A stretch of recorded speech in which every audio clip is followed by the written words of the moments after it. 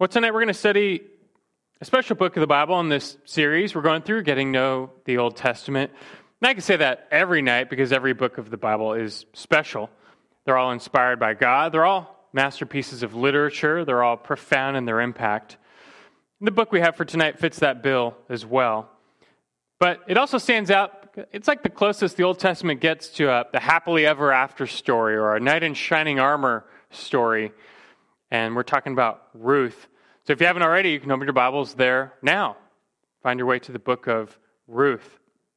Now, Ruth is no fairy tale. This is true-to-life history for Israel. And the real story is not any of Ruth or any of the other characters. The real hero of the story is God, who is seen to be sovereignly working to preserve and bless his chosen people. But Ruth is so memorable for its small cast of loyal, upright, steadfast characters. This world is marred by sin, and Israel, even though they were the chosen people of God, was no exception. Darkness covered the land of Israel, but Ruth and her characters shine like a ray of sunshine through dark clouds. It's a bright spot, highlighting themes of steadfast love and redemption. And think about our own sin condition before God. That's the only hope we have is his steadfast love and redemption. And we see these themes in a big way in Ruth. Ruth takes place in the time of the judges. Look at the opening verse. It says, "Now it came about in the days when the judges governed." Hopefully you were here with us last week. We had our solid introduction to the book of Judges and the time of the judges. And we learned, and if you weren't with us, we'll remind you how those days should be characterized. The time of the judges, in between Israel taking the land and the time of the kings. You had 300 plus year of the judges ruling and governing. What was that time like in Israel's history, though? How might we characterize it? I don't know, words like lawless, depraved, idolatrous, adulterous, chaotic, immoral, unbelieving, wicked, apostate. Not thinking of good terms here. It's mostly a negative time. Israel was supposed to be a holy nation, set apart from all the wicked nations around her, entirely devoted to the pure worship of the one true God. But Israel quickly went astray. Just a couple of generations after taking the promised land, they're already going off the deep end. They're more resembling the nations around them. In fact, we saw at the end of Judges how Israel sunk into some of the worst depravity imaginable, going far beyond the nations around them. If you do recall, the book of Judges ends with what's sometimes called the Bethlehem Chronicles. Judges chapters 17 through 21, the final 5 chapters. We get these 3 episodes from the days of the judges, and they just highlight the total depravity of Israel.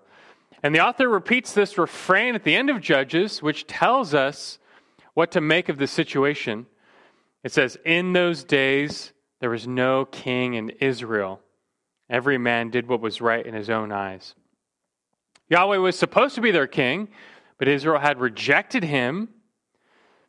In God's mercy, though, he was going to raise up for his people to lead them back to faith and righteousness. He was going to raise up a righteous king, a man after his own heart, to lead his people back to faith. That king would be who? David. We know that. David. Recall, where was David born?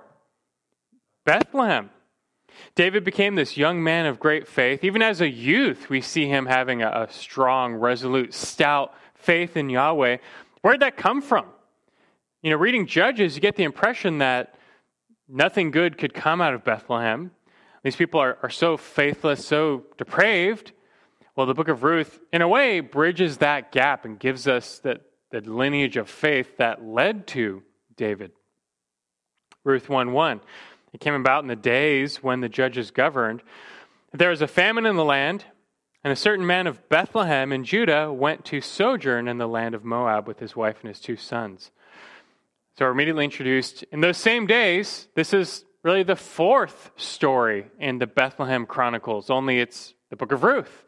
It's almost a continuation, but it's going to be a radically different story. We've got a couple from Bethlehem. This story will tell us what happens to them. It mostly centers on Naomi and her daughter-in-law, Ruth. But Contrast to the other Bethlehem stories from the end of Judges, this is not a story of faithlessness and depravity.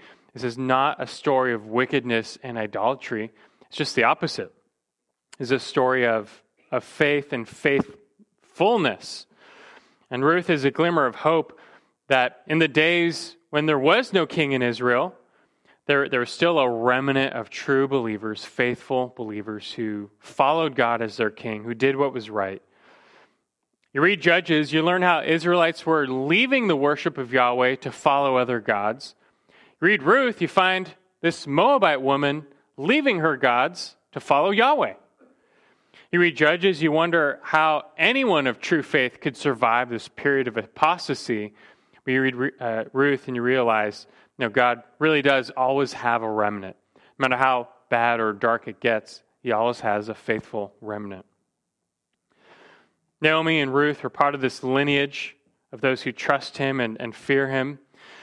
We learned by the end that King David was part of the same lineage, being a descendant of Naomi and Ruth.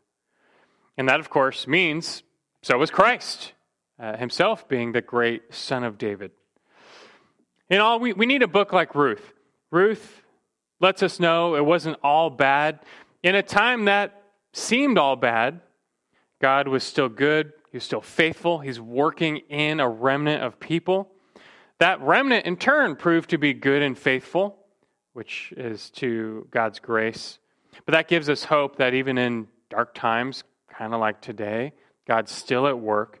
His sovereign plans are never derailed, and he still aims to use that remnant of good and faithful people to bring about his greater purposes, his greater will. And we see that as a huge theme in Ruth. Through seemingly insignificant events, God sovereignly works to bring about his perfect plan. That's Ruth in a nutshell. That's still what he's doing. Well, there's a lot to learn here. This is just introduction. We need to get into it. So let's begin. We start, as we typically do, with some basic background to help you get to know the book of Ruth. Some basic background. And starting with the title. The title is Ruth. That goes for the Hebrew book and the Greek book as well, which has always been known as Ruth. It's interesting, though, because Ruth, she's not really the main character. When you think about it, Naomi is really the main character. This book is really told through Naomi's eyes. When you read it, it's really from Naomi's perspective. She's mentioned first in the book and last. Her husband died. Her sons died. Ruth is her daughter-in-law. She returned to Bethlehem. It's her God, her relative Boaz, her land to sell, her descendant. Really think about it. Naomi is a prominent character. We'll see that more at the end. But Ruth still gets the attention. It's named after her. And Ruth, along with Esther, the only two books of the Bible named after women, but they play a special place, or they have a special place. Now, in the English Bible, Ruth is placed after Judges for chronological reasons. The order of the books of the Bible is not inspired. That came and went with tradition. The Jewish Bible had a different ordering to the books, and Ruth was not up front, not part of the beginning, rather part of the end of the Jewish Bible, a section called the Writings. Had the law and the prophets, and then the Writings. Ruth is part of the Writings. Specifically, the Jews grouped 5 books together and called them the Megilloth, or 5 scrolls. And that was Ruth, Esther, Song of Solomon, Lamentations, and Ecclesiastes. And the rabbis would read these 5 books on different special occasions throughout the year. And Ruth was always read at Pentecost because of the reference to the harvest. Now, who wrote the book of Ruth? The author? We don't know. It's not mentioned. It comes to us as an anonymous writing. There's no real internal or external evidence to find an author. Jewish tradition has pegged Samuel as the author, and again, that could be the case, but we just don't know for sure. Whoever wrote it, though, was a master storyteller. Ruth has been called just the greatest short story ever written. The audience to Ruth, essentially the same as Judges.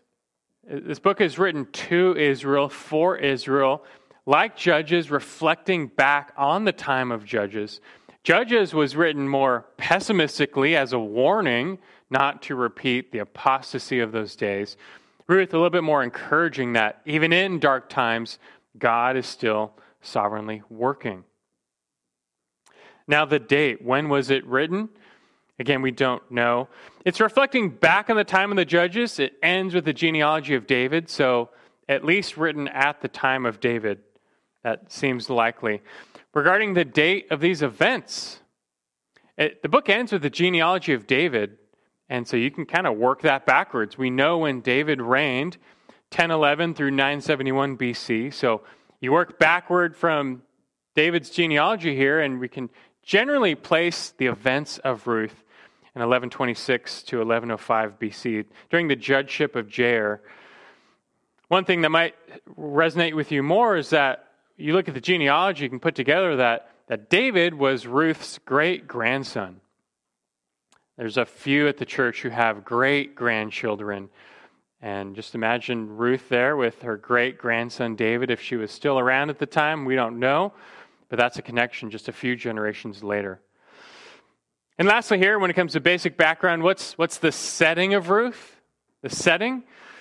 Again, we know it's during the time of the judges. Geographically, it's a little more important. It takes place starting in Judah. They're in Bethlehem. But because of this famine, they go to Moab. Moab is important to know when it comes to Ruth's background. Elimelech and Naomi sojourn in Moab for a time. That's where Ruth comes from. That's a key point, not to be missed. It's kind of subtle, but Ruth is not an Israelite. She's a Gentile. She's a Moabite woman. She's a foreigner. And she started off as a pagan. Moab was a kindred people to the Jews. They were descended from Lot, Abraham's nephew, so like distant cousins of the Israelites, you could say. And they occupied the territory on the other side of the Dead Sea, opposite Judah. Not part of the Holy Land, just outside of it. So you have the Holy Land, and Judah's at the south with the Dead Sea, and just on the other side, you sail to the other side in the south, it's the land of Moab. And during the time of Moses, the Moabites opposed Israel. And if you might remember, as Balak, king of Moab, he wanted to curse Israel through Balaam. Later, though, Moab would be a refuge when David was fleeing from Saul. And during the time of the judges, the Moabites oppressed Israel for 18 years. They were delivered by the second judge, Ehud. Now, though, by the time of Ruth, it's 100 plus years later, and we just get the impression Moab, they're not a close friend of Israel. They're not a bitter enemy of Israel, kind of like a neutral terms. It's safe enough for Elimelech and his family to go to Moab from Judah to ride out this famine. And that's the setting of Ruth. Now let's move on to the structure or the outline of Ruth. It's 4 simple chapters, and they really read like a 4-part play. It really does, and that's why it's been adapted to plays and films. You know, the first part is the setup, the character development. Chapter 2 is the rising action. Chapter 3, the climax. Chapter 4, the resolution, the falling action. It's pretty straightforward. If you want a simple outline, chapters 1, 2, 3, and 4, Ruth's resolve, Ruth's rights, Ruth's request, Ruth's reward. Can't say that too fast, because I will stutter. That's a hard one. But her resolve, her rights, her request, her reward. And the best way really to get to know Ruth and all these books of the Bible that we're going through is just to read them. We don't have time to do that. I am leaving that to you, and I do issue that challenge. You know, it's kind of a lot, but we're studying these books of the Old Testament. I challenge you to try and keep pace and read through them, even if that's several chapters a night. With Ruth, it's kind of easy to do. It's just 4 chapters. If you still don't have time to read it here, that really is the best way to get to know these books. Just read them. When was the last time you read Judges or you read Ruth? If it's been a while, just go do some extra reading. We can't read it here, but I still want to do a bit of a play-by-play to really bring you up to speed. It's short enough where we can do this, and you'll see how that will really help us pinpoint the purpose. That's really what I try and get through to you with these getting to know the Old Testament studies. I don't just want the basic facts and background. Yeah, we'll cover some of that. That's nice, but I want to help you really drill down on the inspired purpose. All these books of the Bible were written for a reason. They have a purpose in God's plan, in his canon. And that's what I want to help you see. So let's kind of pace our way through the highlights of Ruth, and that'll help us uncover the purpose. So open again to Ruth 1, or just turn there. Let's go through some things. We had the setting in verse 1 again. It came about in the days when the judges governed, that there was a famine in the land, and a certain man in Bethlehem in Judah went to sojourn in the land of Moab with his wife and his 2 sons. We find their names in verse 2. Elimelech is the husband, the wife is Naomi. Elimelech, the name in Hebrew, means, my God is king. Not without significance. I mean, this showing that we have a devout family. In the days when there was no king in Israel, here's a family and a man who's named, my God is king. It was a devout family. They have 2 sons. They go to Moab because of the famine. But then there's trouble. Verse 3.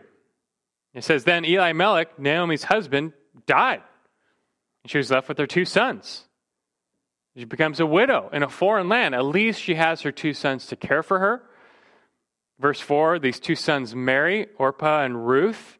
They're in Moab for 10 years. A decade passes. But then there's more trouble. Verse 5, it says, then both Mahlon and Chilion also died. Those were the husbands. They died, those were the sons, their 2 sons. And it says the woman was bereft of her 2 children and her husband. May not have thought of this before, but Naomi's like a female Job. She just lost her husband, lost her 2 sons. She's destitute, penniless, a foreigner. She's nothing left. And just a sad fact of life in the ancient world. For women, for widows especially, it's just hard to survive. You can't labor hard in the fields. You're prone to being taken advantage of without their husband or someone to provide for them. They were just going to have a hard life. They were going to suffer. It's just hard to scrape by an existence in a brutal ancient world. And so after this, Naomi determines to go back to Judah. The famine's over. There's nothing more for her in Moab. And so she tells her 2 daughter-in-laws, just go home, basically. Go back to your mothers. I'm just your mother-in-law. Go back to your families. Why stay with me? She releases them. Go back to your country. She's going back to Judah. Why should they suffer with Naomi? Look at verse 12. She says, return, my daughters, go, for I'm too old to have a husband. If I said I have hope, if I should even have a husband tonight and also bear sons, would you therefore wait until they were grown? Would you therefore refrain from marrying? No, my daughters, for it is harder for me than for you, for the hand of the Lord has gone forth against me. And she tells them to go home. But there's different reactions. Verse 14 says, and they lifted up their voices and wept again, and Orpah kissed her mother-in-law, but Ruth clung to her. We don't know anything about Ruth yet, but we're about to. The different response, she clings to her. The first hint of Ruth's character, one of devotion and loyalty and steadfast love. What we learn in verse 15, Orpah returned to her people. She returned to her gods, it says. But Ruth did not. And this is the difference, verse 16. But Ruth said, do not urge me to leave you or turn back from following you. For where you go, I will go. Where you lodge, I will lodge.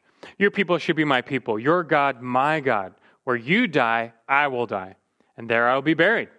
Thus may the Lord, Yahweh, do to me and worse, if anything, but death parts you and me. When she saw that she was determined to go with her, she said no more to her. This is Ruth and her character, the definition of steadfast love, loyalty. That passage is read at some weddings. It doesn't have marriage in context, but it's a passage of it's one of the strongest words of loyalty and commitment in the Bible. She determined to stay with Naomi over these 10 years. She had come to love her more than her own family. She had come to know Yahweh, the God of Israel, and believe in him. So she was willing to forsake her family, her country, her gods, everything, and just follow Naomi, join her and her God. And so that's what they do. Off they go. They leave, go back to Jerusalem, back to Bethlehem. And they arrive in verse 22 at the beginning of the barley harvest. You get the first little hint of hope, beginning of harvest. That's chapter 1. Now chapter 2. Verse 1, that the narrator, whoever's telling the story, gives us a little hint, a little clue, a little background info of what's going on. Verse 1 says, now Naomi had a kinsman of her husband, a man of great wealth, of the family of Elimelech, whose name was Boaz. We're being told this for a reason. There's someone close to them, akin. We'll see why we're being told that shortly. After this, though, they're back in Bethlehem. It's harvest time. So Ruth determines to go into the fields and glean some grain during harvest time. And what that means is the harvesters are out. They're getting the lion's share of the harvest. And there's some scraps that fall down of wheat or barley, and they're just not even worth the time picking them up. They're looking to a big-scale harvest here. They don't care about the one or two heads of grain that fall to the floor. But the poor, the destitute would come after the harvest, and they would pick up all those little scraps because they're just trying not to starve. And they'll take it and beat that into flour and have a piece of bread and not die. That's what they did to glean the fields. They're just trying to fend for themselves. So Ruth goes out to the fields to glean. What do you know? Verse 3, it says, so she departed and went and gleaned in the field after the reapers. And she happened to come to the portion of the field belonging to Boaz, who was of the family of Elimelech. Just what a coincidence. Of all the fields she could have gone to glean, she just happens upon the field of Boaz, their closest relative. Literally in the Hebrew it says she chanced to chance, but we know this was not by chance. Verse 4, we get this intro to Boaz, Ruth, chapter 2, verse 4. It says, now behold, Boaz came from Bethlehem and said to the reapers, may the Lord be with you. And they said to him, may the Lord bless you. We learn our first hint of who this man Boaz is. He's a man of God. Yahweh is already on his lips. He's already talking of Yahweh. He's a man of faith. He's treating his workers with respect. He's not abusing them. He cares for them. He's a man basically living out Old Testament law. He's equitable. He's just. Boaz then inquires of Ruth. He hears the story. Everyone in town seems to have heard the story of Naomi and Ruth. We get that impression the reapers all know about Naomi and Ruth. She's come back after 10 years. They knew Elimelech, probably a prominent man in Bethlehem. And so they tell Boaz all about them, and Boaz feels compassion on Ruth. So he tells Ruth basically like, hey, just stick around. Don't move on to another field. Stay here in my fields. He commands his reapers to treat her well, guard her because they were prone to abuse, give her water, let her glean as much as she wants. And at this point in the story, Ruth does not know who he is. And so she inquires why she has found favor. Down in verse 11, and Boaz replied to her, all that you've done for your mother-in-law after the death of your husband has been fully reported to me, how you left your father and your mother in the land of your birth and came to a people you did not previously know. So he says, may the Lord reward your work and your wages be full from the Lord, the God of Israel, under whose wings you have come to seek refuge. Just in his response and the care he shows to Ruth, we see this man embodying God's own love, the steadfast love of the Lord. He's showing her the love of the Lord. After this, it goes on, Boaz continues to show Ruth favor and kindness, feeds her an extra meal, commands his servants while they're harvesting, basically says, hey, just on purpose, drop some extra grain from your sheaves. Just like, let a little extra fall on the ground so that she could come and gather up even more. That evening, Ruth, she kept gleaning. There's so much, she kept gleaning till the evening. And it ends and says she had an ephah of barley. It's basically like 30 to 40 pounds of barley she had by the end, like way more than you would get by picking up the scraps. Ruth goes back to Naomi, gives a report of her first day. Naomi is shocked how much barley she has, even more shocked to learn where she got it. In verse 20, the connection is made, Ruth 2. Naomi said to her daughter-in-law, "May he be blessed of the Lord, who's not withdrawn his kindness to the living and the dead." And again, Naomi said to her, "The man is our relative. He's one of our closest relatives." Connection has been made. We'll see why that's so significant, well, in chapter 3. A month goes by. The harvest continues. We get to Ruth 3. By the end of chapter 2, one problem is solved, the problem of starvation in this conflict, this drama. They've found favor, food, sustenance. But the problem remains of a lack of an heir. And so Naomi determines to play matchmaker between Ruth and Boaz. More than that, what's going on here is she's tapping into this Old Testament custom from the law of Levirate marriage.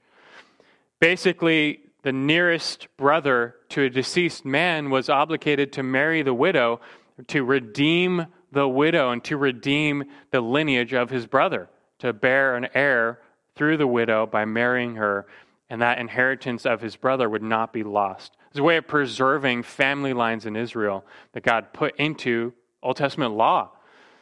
That's what's happening here. It's the concept of a kinsman redeemer. And so verses 3 and 4, Naomi tells Ruth what to do. Verse 3, she says, "Wash yourself therefore and anoint yourself, put on your best clothes, go down to the threshing floor. But do not make yourself known to the man until he has finished eating and drinking. It shall be when he lies down that you shall notice the place where he lies. He shall go and uncover his feet and lie down. Then he will tell you what you shall do." Pretty much what every girl does when she wants to propose to a man, right? You just kind of find out where he's sleeping and throw a blanket on him, or I don't know.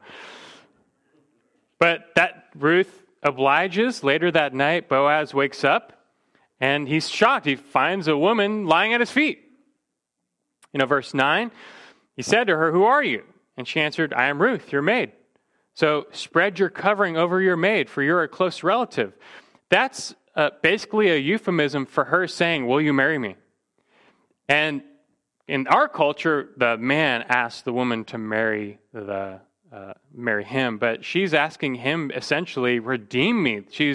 She knows and is going to make the case, "You're our kinsman redeemer." She's calling on him to redeem them. And this image of throwing your covering over your maid is another image of basically rescue, redemption, how God himself in Ezekiel is said to have spread his garment over Israel. It's a picture of protection and refuge. So she's calling on him to redeem. Verse 10, then he said, "May you be blessed of the Lord, my daughter. You've shown your last kindness to be better than the first by not going after young men, whether poor or rich. Now, my daughter, do not fear. I will do for you whatever you ask, for all my people in the city know that you're a woman of excellence." We'll come back to that phrase later. Now listen, despite some of the sexual innuendos in this passage, the author makes clear that nothing happened. They were upright. Ruth is leaning on this custom. That's what's happening here. She's asking Boaz to marry her based on this concept of a kinsman redeemer. And according to the law, he's the one who could do that. Just so happened she found the one who could actually redeem them and rescue them, produce an heir, preserve the line of Elimelech. But there is a plot twist in verse 12. Boaz is in favor. He is on board with this. He too is he's older man. He's still single. He seems to be in favor of redeeming and marrying Ruth. There's a plot twist, verse 12. He says, "Now it is true, I am a close relative. However, there is a closer relative than I." And by the law, it had to be the closest relative he had to redeem. And if he refused, then the right passed to the next closest relative. So basically, this other closest relative, we have to go to him first, see what he says. He might be the one to marry and redeem Ruth by their law and by their custom.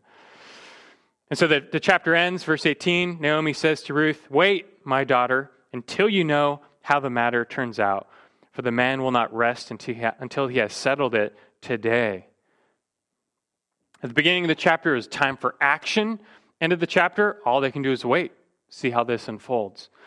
In chapter 4, we see what happens. It's another coincidence, although we know it's really providence, divine providence at work. Chapter 4, verse 1 says, "Now Boaz went up to the gate and sat down there, and behold, the close relative of whom Boaz spoke was passing by.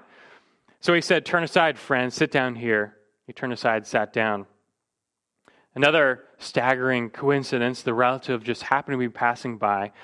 This relative doesn't even get name recognition in this story. He's refused a place in the story. It's not gonna pan out. You already know. But Boaz gathers all the elders of the city to witness this decision. That's what they would do. They would bear witness to this. And he tells the relative first, hey, it's on you to redeem Elimelech's land. They first talk about the land inheritance custom, which was true. And he says, you need to buy his land, otherwise I will, and redeem it for his inheritance. And this relative says, okay, sure, I'll buy the land. But then he's tricky. He says, oh, by the way, if you buy the land, you also have to redeem and marry Ruth and raise up an heir for her, for Elimelech. He's like, not so fast. I didn't sign up for that. And long story short, or should I say short story shorter, he refuses the inheritance. He already has his own children. He's not going to split his inheritance. He refuses the right of inheritance. All the elders witness that the right passes lawfully to Boaz. That's basically what happens. And so the elders testify and agree. Down in verse 11, it says, all the people who were in the court and the elders said, we are witnesses. May the Lord make the woman who is coming into your home like Rachel and Leah, both of whom built the house of Israel. And may you achieve wealth in Ephrathah and become famous in Bethlehem. Moreover, may your house be like the house of Perez, whom Tamar bore to Judah, through the offspring which the Lord will give you by this young woman. And so they affirm this union. They affirm this right of redemption. And so it is. Verse 13 says, so Boaz took Ruth, and she became his wife. He went into her, and the Lord enabled her to conceive. She gave birth to a son. And there's redemption. There's resolution. And Naomi and Ruth entered Israel empty, but now they're made full. Verse 14, then the women said to Naomi, at first, these women of Bethlehem, they wept with Naomi, who changed her name to Bitter. But now, what do they say? Blessed is the Lord, who's not left you without a redeemer today. May his name become famous in Israel. May he also be to you a restorer of life and a sustainer of your old age. For your daughter-in-law, who loves you and is better to you than 7 sons, has given birth to him. Again, Naomi went from empty to full. But all credit is given to Yahweh, God. Their God is the one who brought this redemption about. You think that's it? It's just a story of a couple of widows who find a happy ending, but it's not, because the ending is the big reveal, the real out-of-the-blue punchline. Look down to verse 17. It says, the neighbor woman gave him a name, that a child is born, and saying, a son has been born to Naomi, an ancestor. So they named him Obed. He is the father of Jesse, the father of David. And the book ends with the genealogy of David. Going back to, by the way, Perez, the son of Judah, by Tamar. Tamar was the founding mother of Judah, herself a Gentile woman like Ruth. The connection is made there. But the way the book of Ruth ends especially clues us in on, okay, now we see what's really going on here. Now we see what the story is really about from a divine perspective. And the purpose of this little tale. This is not just a story of marriage, not just an ancient romantic tale. It's not just a story of a couple of widows, although it is all that. But much more so, this is a story about God and what he's doing for his people. This ending tells us all that we need to know with the connection to David. So let's talk now about purpose. That's a little synopsis. Let's talk about the purpose of the book of Ruth in this introduction. So we've got a synopsis down. It's not hard to pinpoint what's going on here. Now, horizontally, the purpose of Ruth is to establish the virtue of the Davidic line. Ruth is looking back to the time of the judges. in conjunction with the book of Judges, we know it's not a good time. The big problem that there was no king in Israel. Everyone was doing what was right in his own eyes, and that wasn't a good thing. There was a lack of righteousness and faith. David, we know, would be different. He would turn things around. He would call the people back to faith and righteousness in God. Israel needed a righteous king. And part of the purpose of Ruth is to show Israel how David, their great king, came to be, to show the ancestry of his faith. Where did David, this random young adult kid in 1 Samuel or in 2 Samuel, where does he get this great faith? Where does it come from?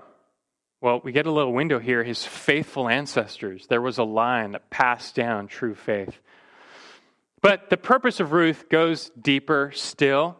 I mean, you might be tempted to focus on Ruth or Naomi or Boaz, even David as like the main characters. But they're not. The real main character is God. Ruth was written to tell us something about Israel's God. In short, Ruth was written to show how Yahweh subtly but sovereignly brought about the birth of his king through his faithful people. I'll say that again. It was written to show how Yahweh subtly yet sovereignly brought about the birth of his king through his faithful people. Let's kind of unpack that a little bit. The theme of God's sovereignty, it's there, if you have eyes to see. First, let's look at the overt ways we see God's hand in Ruth. Going back to chapter 1, verse 1, the famine. Now, this famine came upon the land by God's doing. And we learn in verse 6, it left the land by God's doing. In verse 6, it came to them. In verse 6, we see how the famine left the land by God's doing. But just think, what would have happened if this famine never struck? Elimelech and Naomi would have never gone to Moab. They would have never met Ruth and Orpah. Essentially, David never would have been born. And same thing, if the famine never ended, there's no David. Same thing, chapter 1, verse 13. Even the affliction of Naomi, she sees as coming from the hand of the Lord. Even in suffering, we know, however, God is working things out for greater good and greater glory. I mean, indeed, Ruth turned out to be greater than 7 sons. Her later state was greater than her first, but that never would have happened without her affliction. God sovereignly oversaw that. It goes into chapter 4, verse 13, where it says how the Lord enabled Ruth to conceive.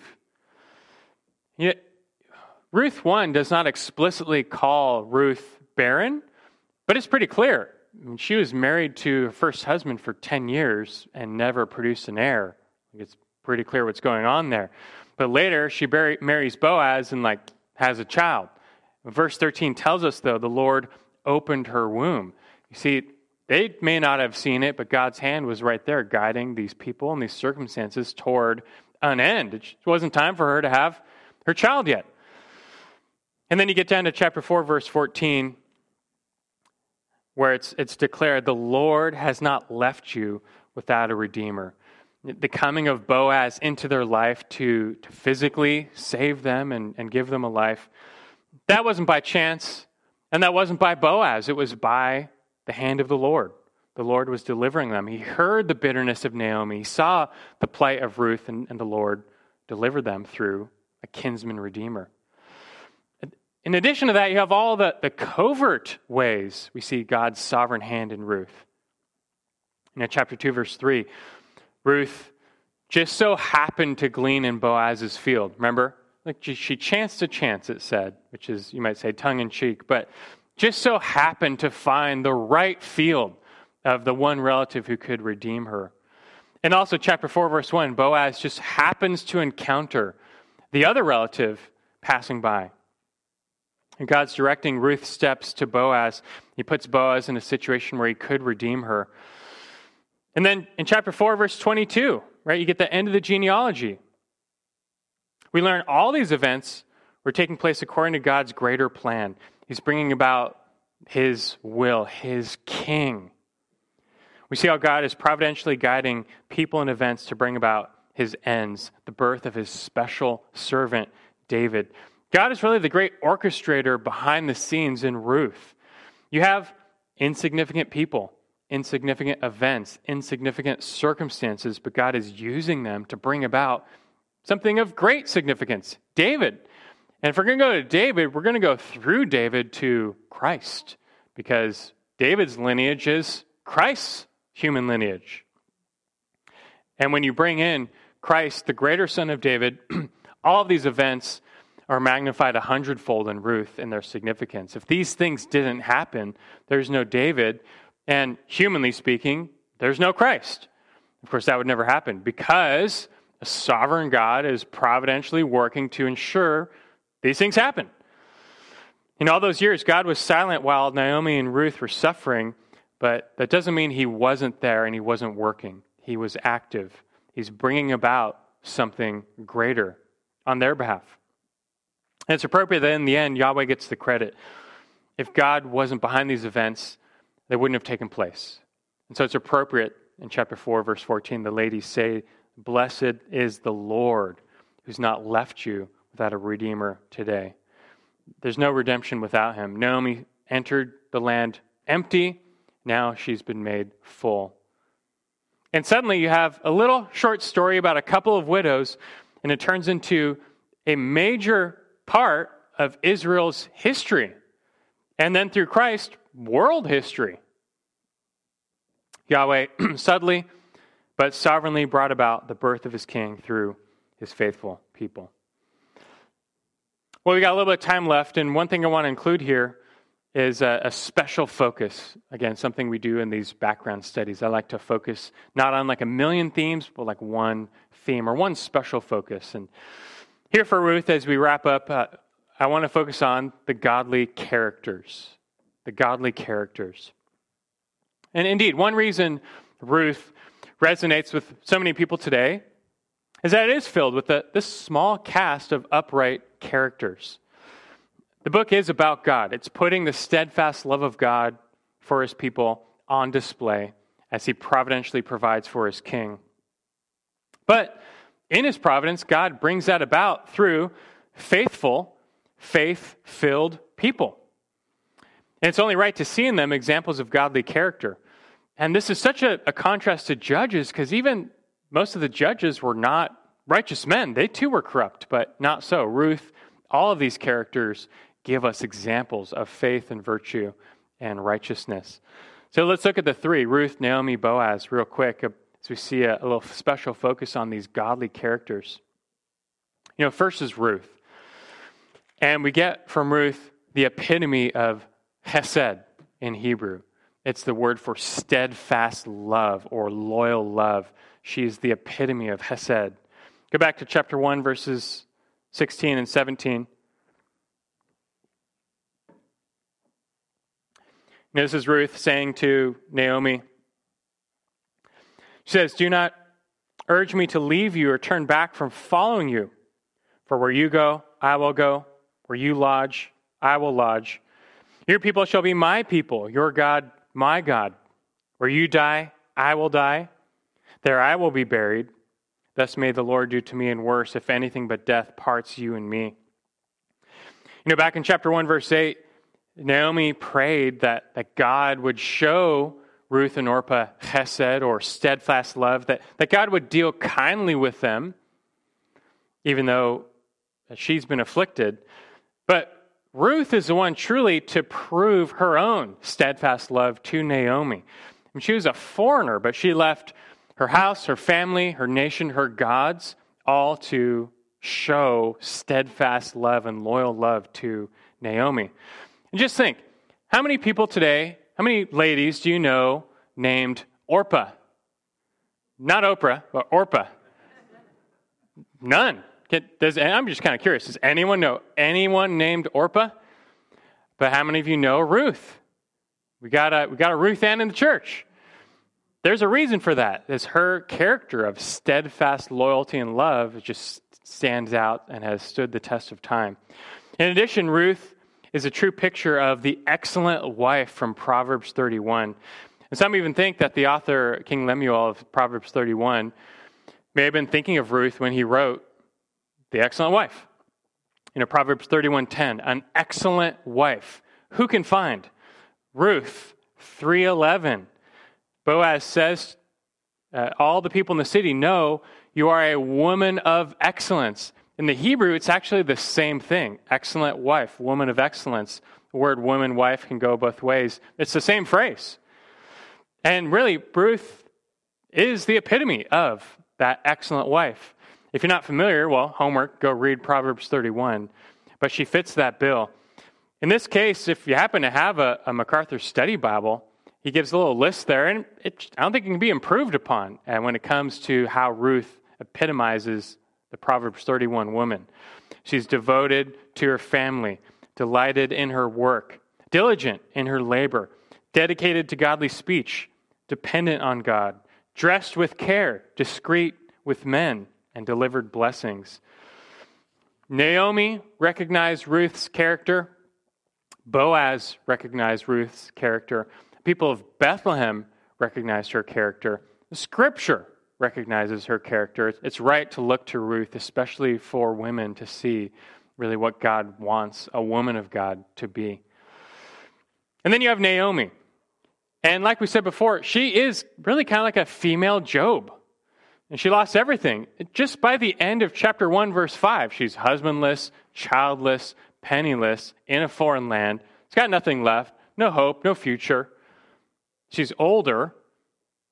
But Naomi does not curse God like Job's wife. And Naomi, she doesn't even question God like Job. She has a high view of God's sovereignty. Naomi understands, we read in chapter 1, she understands her affliction has come from the hand of the Lord. But we don't sense that she is bitter towards God. She keeps her faith. She remains trusting Him. Does she understand why the Lord has afflicted her? Surely not. Who does? We can't see the hidden counsel or plan of God, but she seems to just trust Him. She does not abandon her faith or her trust in God. She continues to live in humble dependence on Him daily, even later praising Him for the little kindness of helping them meet Boaz. And from Naomi, we witness true faith. And we see the picture of faith under fire, but faith that perseveres nonetheless. Like, all of us are going to suffer in this life. We're all going to be afflicted. It's a fallen world. But God will work all things out for good for those who love them. Naomi implicitly believed this. And we see in her one who just never gave up her trust in Yahweh.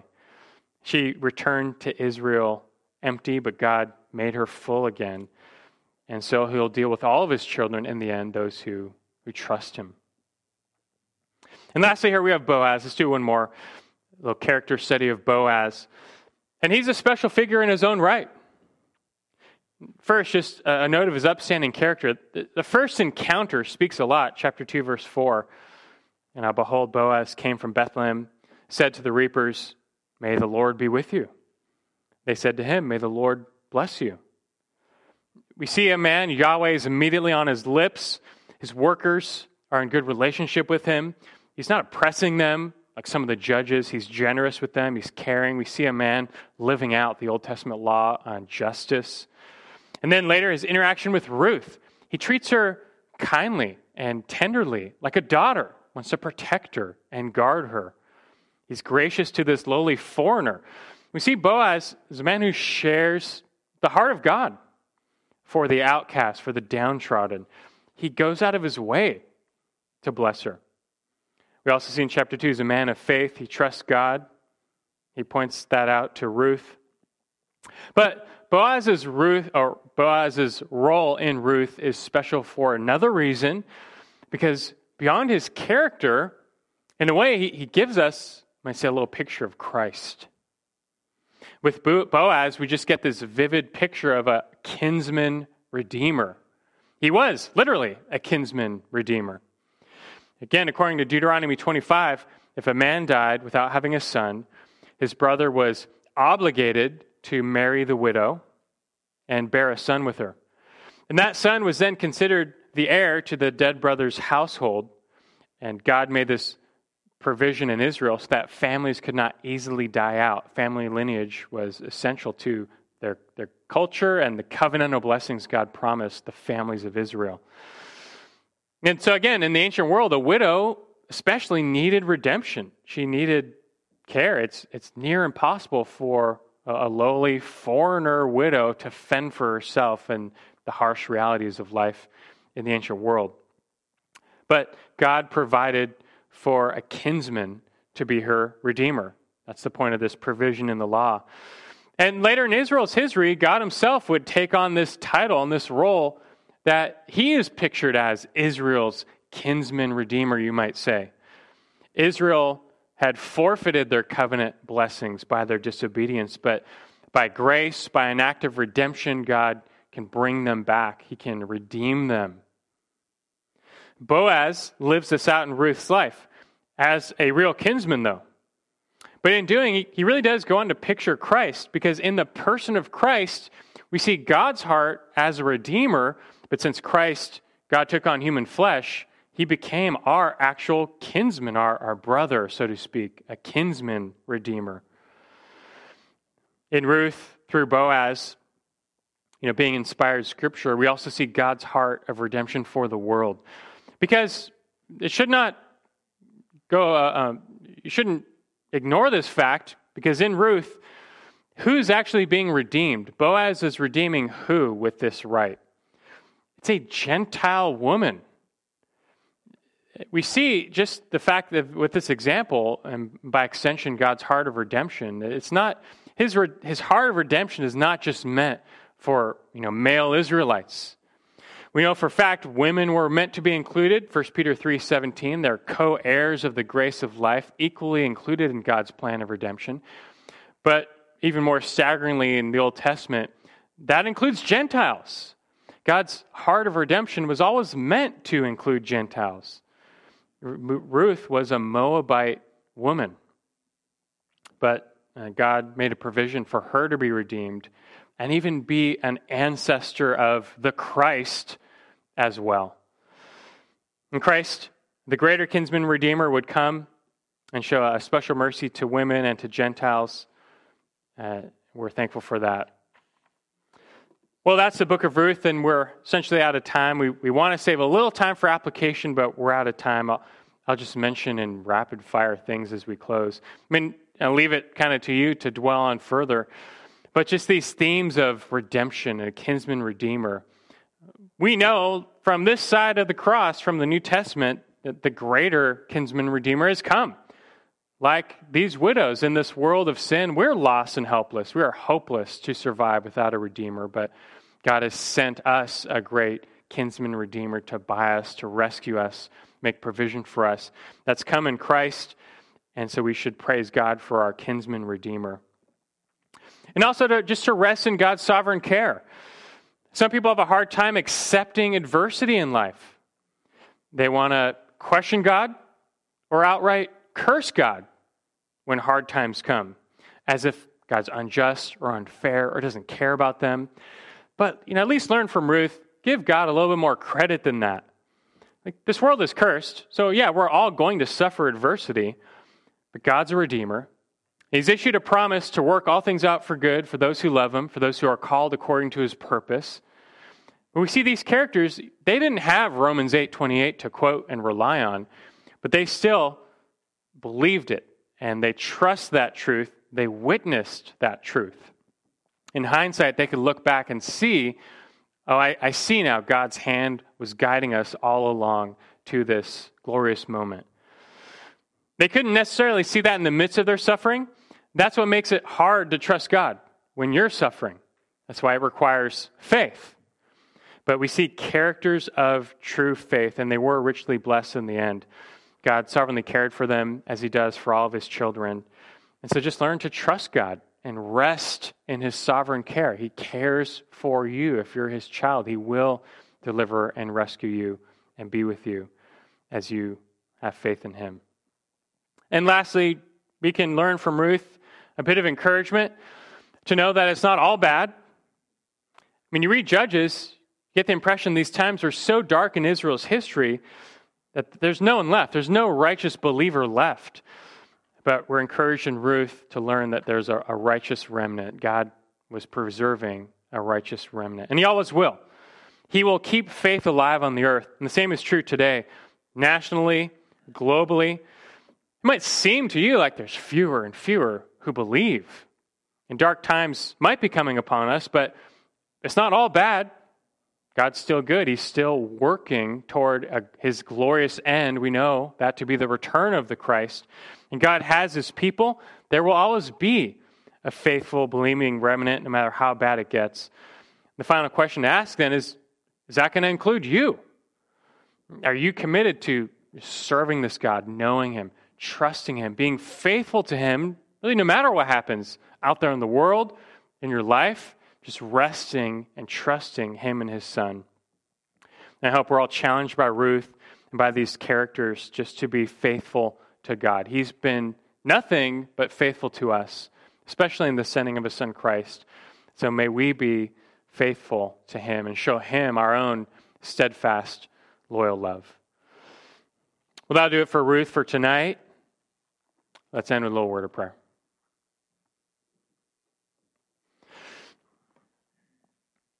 Our Lord, we thank you for this special book of the Bible. They all are, but Ruth does have a special place in our hearts.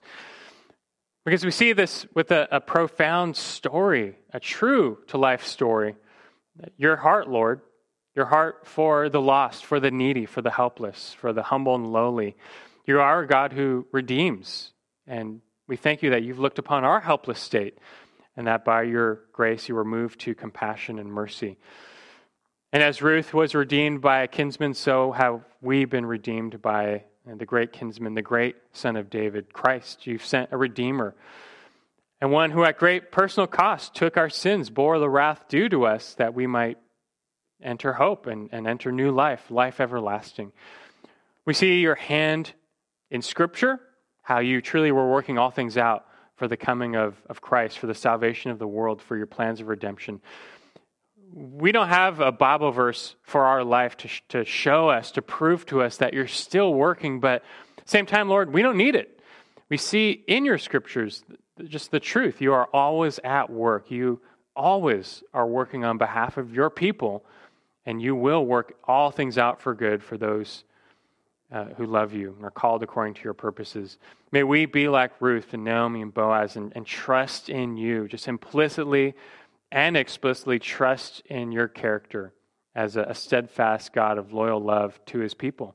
And in Christ, that's us now. And so, Lord, help us and move in us to return that to you. May we display our own steadfast, loyal love to you, our God and our King. Thank you for this study. In Christ's name we pray. Amen.